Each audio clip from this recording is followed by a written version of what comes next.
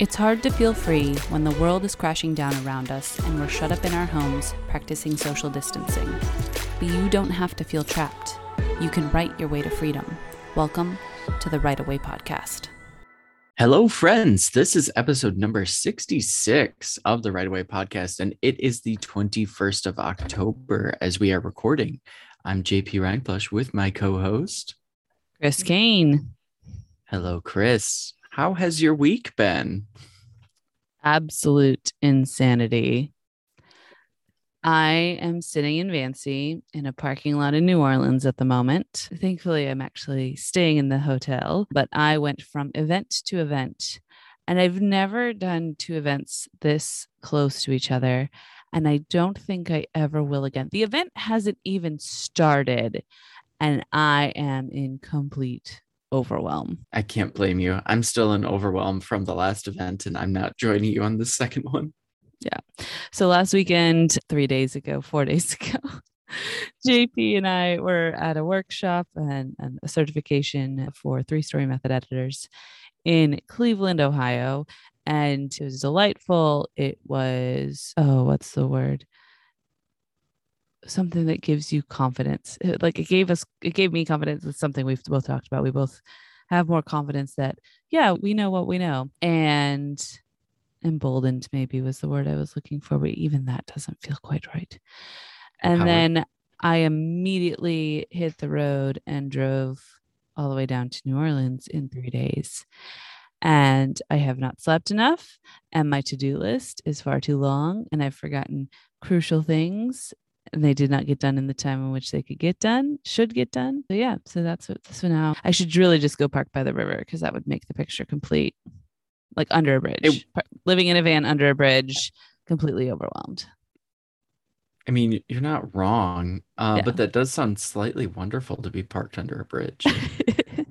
I was talking to our friend, Janet Kiddo, who joins us for the book club. And we were having a good catch up because I've been so busy that I haven't really been able to kind of keep her up to date on what's going on over here.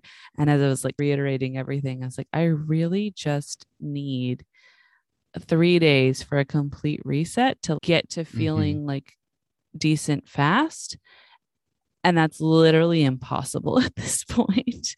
I need 3 days where I'm not mom, where I don't have work, where my only responsibility is to sleep. And I don't see that happening for several years. Yay! That sounds terrible. I'm sorry. Yeah, it is. It is. But how about you? You've made me glad that I didn't secretly join the second event because I'm also still very tired or recovering from the weekend. And we took our van, Hank the Tank, and we went to a campground for 2 days before the event. And then we went to a campground the day after. I think if I were to do it again, I would camp for a full week before and a full week after because there's so much movement and not enough time to really enjoy where we were. Not to say that we didn't, but I don't know. We were there for 1 day after the event and we felt a little rushed. So even that moment of slight serenity was a moment of, oh, we got to get back home. But yeah, I think that would be my plan moving forward. In terms of the workshop, that was so much fun because we stayed in a Airbnb with almost all of the other writers, not all of them, but almost all of them. And I don't know. I'm going to highly recommend that as a means whenever people go to events and conferences because there is a collective feeling that I always get whenever I'm in a space with people after the presentations, after the talks. It's the downtime afterwards and being able to be in this communal space and potentially with more bedrooms, but that way people can sneak off into their own space if they need it. But realistically, there's just so much brain stuff that was happening for hours after the event. And I love those things. I love where ideas come from those. So that's my takeaway. All I have to add to that is that I found a mansion in Kentucky that is available for about $600 a night in the winter. It's double that in the summer, but it has 12 bedrooms and 33 beds. Just saying. Just saying that sounds wonderful. I don't even need a conference to go to that. I just need a collection of writers that just want to Yeah. hang out. Also, hot tub and indoor heated pool. And it like had three areas that literally looked like cafes. That basically sounds like, do you want to leave? You don't have No, to, no. Hey, we're taking over this for the entire ever. NaNoWriMo. Ooh, that would be really fun. We should consider that a few years from now. Indeed. So, one of the things that we've both been doing, at least mentally for me, I haven't actively been working on it, is our websites lately. Hmm. And so, one of the questions I threw at you for potential this week was, what the F do I do with my website? Which is a question I get a lot from other writers. What is your answer to that question, JP? Keep it simple. Um, 100%. biggest thing for me, keep it simple. If you don't know what you're doing, you just need one page. That's it. And if you only have a couple of books out or one book out, one page. Make it very simple. For me, I have 3 pages: my title page, who I am, blah, blah, blah, my books, and my about. And I'm about to add in author services as another. I'm trying to keep it as lean as possible because I want people to be directed appropriately. Yeah, the most important thing on any author website is how to get readers to your books. Like it's, Mhm. yes, you do want an about page. You may even want a contact page, and that's not actually for readers, that's for foreign rights people to Yep. contact you. And there's some other elements that are more like in your page. You want a way for people to join your newsletter if you have one. Though some people only put that in the back of their books. The page they generally direct to is a hidden one on their website.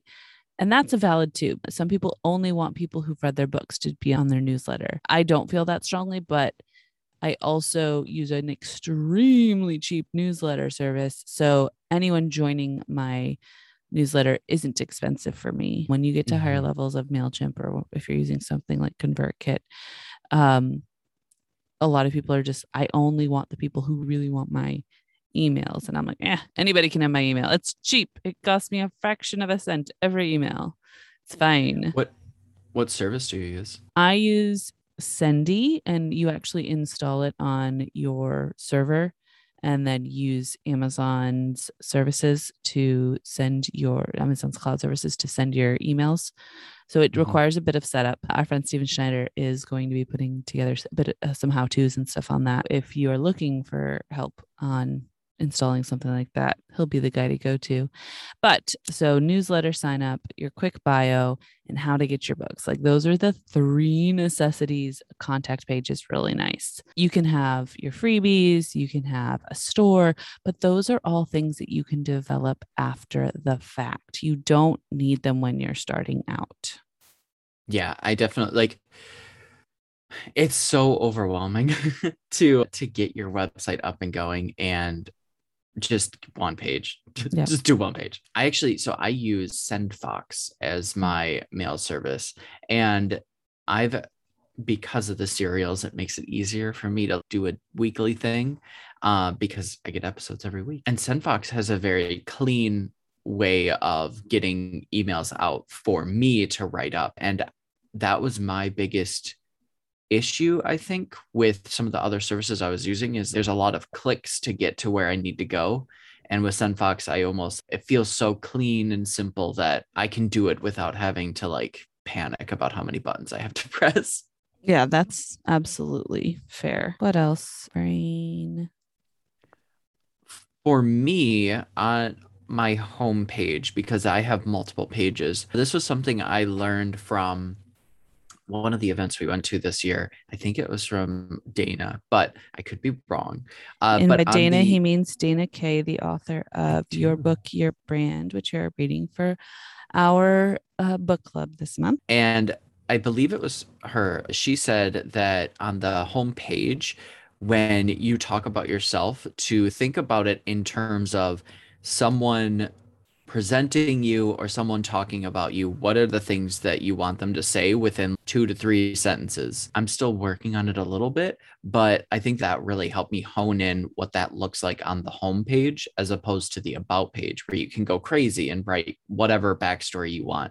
But realistically, on your homepage, you don't need people to know that you have a billion animals or that things about your life. Really, you're trying to hone in on what is your brand, or what books do you write? What have you released recently? That's a chunk of information that you want people to know, so that when they present to you, when podcasts reach out to you and they want to introduce you, that's the info that they are going to grab. Now, that version is going to be different whether you're positioning yourself as an author versus a service provider. Like, whether you're positioning yourself to readers or whether you're positioning yourself to other authors, depending on which is your actual focus. For most of us, I think for long term, it should be the readers. That will change what that little blurb is. Like for readers, my little off the cuff log line or elevator pitch for myself is Chris Kane writes addictive, adventurous science fiction and fantasy that takes you away from your daily life, that lets you escape from your daily life. Whereas for services or for writing podcasts, it would be Chris Kane is a best-selling author of, I looked it up once, of like more than 200,000 copies, going from next to homeless to six-figure author in 2 years. And it'd be something more along those lines of, okay, here's my credentials. Readers don't care about your credentials. They want to know, what do you write? It's very true. And in both cases, though, it's short, because anything that's like pages and pages worth of content, especially on that homepage, not quite as appealing.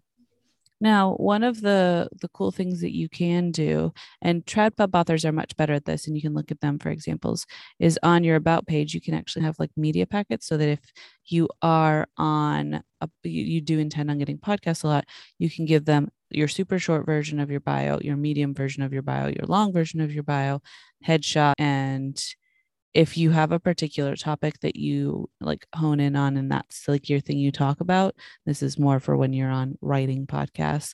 You can even put like, hey, here are some basic questions that you can ask me to get the conversation started. And you can also do that for reading stuff if you're on readers podcasts, but it would be more of like kind of book club question-y things. But look to TradPub authors for examples on that. So again, that's like a phase 2 step. That's not beginning steps. Yeah, definitely. What does your books page look like? I'm going to talk about my romance because clearly I don't have anything under Chris Kane yet. So on that, I have my quick about, and then I have 3 books displayed prominently. And that is, what is it? It's like my most recently released, like my bestseller that most people like enter into my fiction with. And then just whatever book I want to feature recently. So that's like my homepage. And then on my books page, I have all of my series listed out. I use a plugin that lets me put in my covers, a lot of information about my books. I go a little next level with it because I've been working with author websites for quite a while, and so very aware of what plugins I like to use, because I like to use plugins. But you can literally just, whatever is you're also buy in the back of your own books, you could absolutely just use that. Currently, I'm using a plugin called Novelist, and I think I have a little bit of custom coding for this to frame it the way I love, to display it the way I like. But Novelist, you put in your cover, you can set up what series it is in, you put in your synopsis, you can put in links to all your different retailers and what number it is in the series. And then you can, on my books page, then it has all of my series in the order I want them displayed, and then little thumbnails of each of the books, and then a quick blurb about what the series is. And then you can click into the individual books to read the full synopsis of the individual book. And at the bottom of each of those book pages, it also links all of the series books. It's really slick. I really like it. Mm-hmm. Yeah, I'm looking at it now because I'm a creeper. I like it in terms of the amount of series that you have and being able to, you're almost shopping on your page, which is pretty slick, I would say. And I do the opposite. You just do the giant list of all of your stuff. So partly because I think I only have four things listed, so it's really easy to see everything. But what I do is I tried to keep it as minimalist as possible. So I have a section for serials, which just has my nerds. It's an image of the cover, and the image itself has a hyperlink that directs them straight to, I believe, yeah, it takes them to the JT Blakely link tree, just so that they can then go to Nerds on Fiction Day and Kindle Vella. And then on the others, I have, I believe it's a books to read link on those images for anthologies. And then I also have the affiliate link for Amazon just so that I don't get kicked out of their system. Yeah, I go back and forth on whether I use books to read links with an affiliate link as my main and not, because I have gotten a warning from Amazon once for using books to read, like that they were going to yank my affiliate account. And so I stopped using books to read. But then I recently, as I pulled everything wide, switched everything over to books to read again with my affiliate link. And if I get a fuss set from Amazon affiliates again, I'll just take the Amazon affiliate link out of books to read, because books to read is just so damn useful when you are wide. Like, it's the easiest way to link to all your books everywhere. Yeah, definitely. And so for the books to read ones that I have, those are the anthologies with Zach and Jay. So I don't have control over what Amazon link that is. So for my affiliate thing, I just have an Amazon word beneath each image just so that people can click that for the affiliate link. But then the image itself has the books to read on it. Now, if someone wanted to look at Golden Crown, of an amazing indie author website, or just an author website, period, and this is not a beginning author website, this is a nailed it, lots of custom work, spent lots of money, has her own shop, I highly recommend checking out Rachel Amflett's website as something you might work toward. She sells things to a lot of her books direct. She's got a really slick custom design. Her branding is nailed throughout the entire website. But don't let that overwhelm you if you're beginning. If you're beginning, it doesn't really matter how ugly your site is. It's really nice when it's pretty. But as long as you have the content of here's who I am, here's where to find my books, you're solid. Mm-hmm. Yeah, I really like this website. Yeah, what I do, because I'm still in the keep it simple phase, on my homepage, I have basically three sections, and that's it. First section is my sign up to a free short story that gets you on my newsletter. Second section is who I am, really short. Third section is like updated blog, but all I put on there is any new releases for any books that I write. And so then that way I basically have my new release right at the bottom.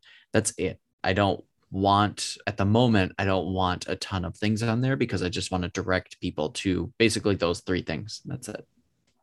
Now, I will add on the topic of a blog. Do you need one? No. Can it be really useful? Yes. That isn't to say you absolutely should do it. We've mentioned our friend Alicia McCullough quite a bit in past episodes, and she is very consistent with her content marketing. That means she is writing blog posts. She's writing a lot of blog posts. But one of the things she said she learned specifically from like Etsy creators, so she was learning a lot from merchandising folks, is that it takes 12 to 18 months to see a return on the posts that you're putting out. So that's very much a long-term game. And you need to be weighing that for you personally. Is it worth it to have a consistent blog, or do you need to be writing your book? Yeah, no, I totally agree. Like for me, with the day job, I have to really consider what time I can give to writing, and that more or less means writing comes first. And in terms of like blogs, I don't have the time for them, not with the direction I'm going, especially with doing podcasts and now ramping up the author services. Like blogs are on the bottom of that list, and maybe one day, but by no means is that anytime soon. Yeah, for sure. KISS, keep it simple, stupid. Like, and the most important thing is just don't stress out about it. I recommend using a self-hosted WordPress solution, which sounds very scary to a lot of people who haven't dealt with tech before. And that simply means that you pay a company to host your website. I use Bluehost, and most hosts will have a like one-click solution that's, hey, install a WordPress website, and you're like, yes, I want to do that, click that, and then it'll walk you through the steps of setting up a user login and all that. And then from then on, you don't really have to interact with the host at all. You can just go to yourwebsite.com/login and get into your web. For some people, that's still too much techiness, and I completely understand that.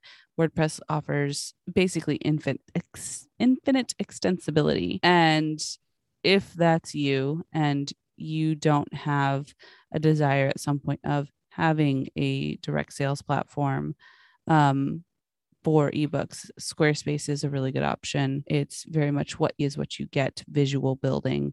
And I know that works for a lot of authors. I think it was started as a retail platform, but I'm a control freak, and therefore it doesn't match what I like to do. I like to have control over the nitty gritty, which WordPress gives me. Definitely. Yeah, I use WordPress as well. And I've been working with Wix for the serial fiction show, which is really simple in a good way, but it's very different from WordPress. And I think that one of the things I like the most about WordPress is when I don't know something, it's so easy to Google search and find someone else who ran into the same problem and basically give me a step-by-step guide. I tried that with Wix with one thing I was doing and it failed miserably. And I was like, now I'm angry at Wix. Like, I don't So yeah. know if you saw like my eyes twitch at the mention of Wix. And I try not to do that because I know that it's a lot better than it used to be, but it used to create horrible websites. I don't think it does anymore. It would just load so many extra things that supported its whole infrastructure. But thankfully, I think when Google did a lot of its updates of, hey, your website needs to be this and this for it to rank high in our search records, Wix got their shit together and fixed things. But I still have this like uncontrollable twitch at Wix. That's fair. That's totally fair. I can say that serial fiction show, it doesn't feel that way in Yeah. which you describe. But yeah, I'm WordPress over Wix personally. Yeah, I guess a question for our listeners would be, have you set up your website yet? And if not, what's keeping you from doing so? Mm-hmm. Let us know. All right, folks, don't forget, we mentioned we are reading Your Book, Your Brand by Dana Kay for our book club. You have a couple of weeks to read that before we do our recording. And if you would like to join us live for that recording, you can check us out on Patreon at link in the show notes. Thank you so much for joining us this week, and we look forward to talking to you next week. See you later.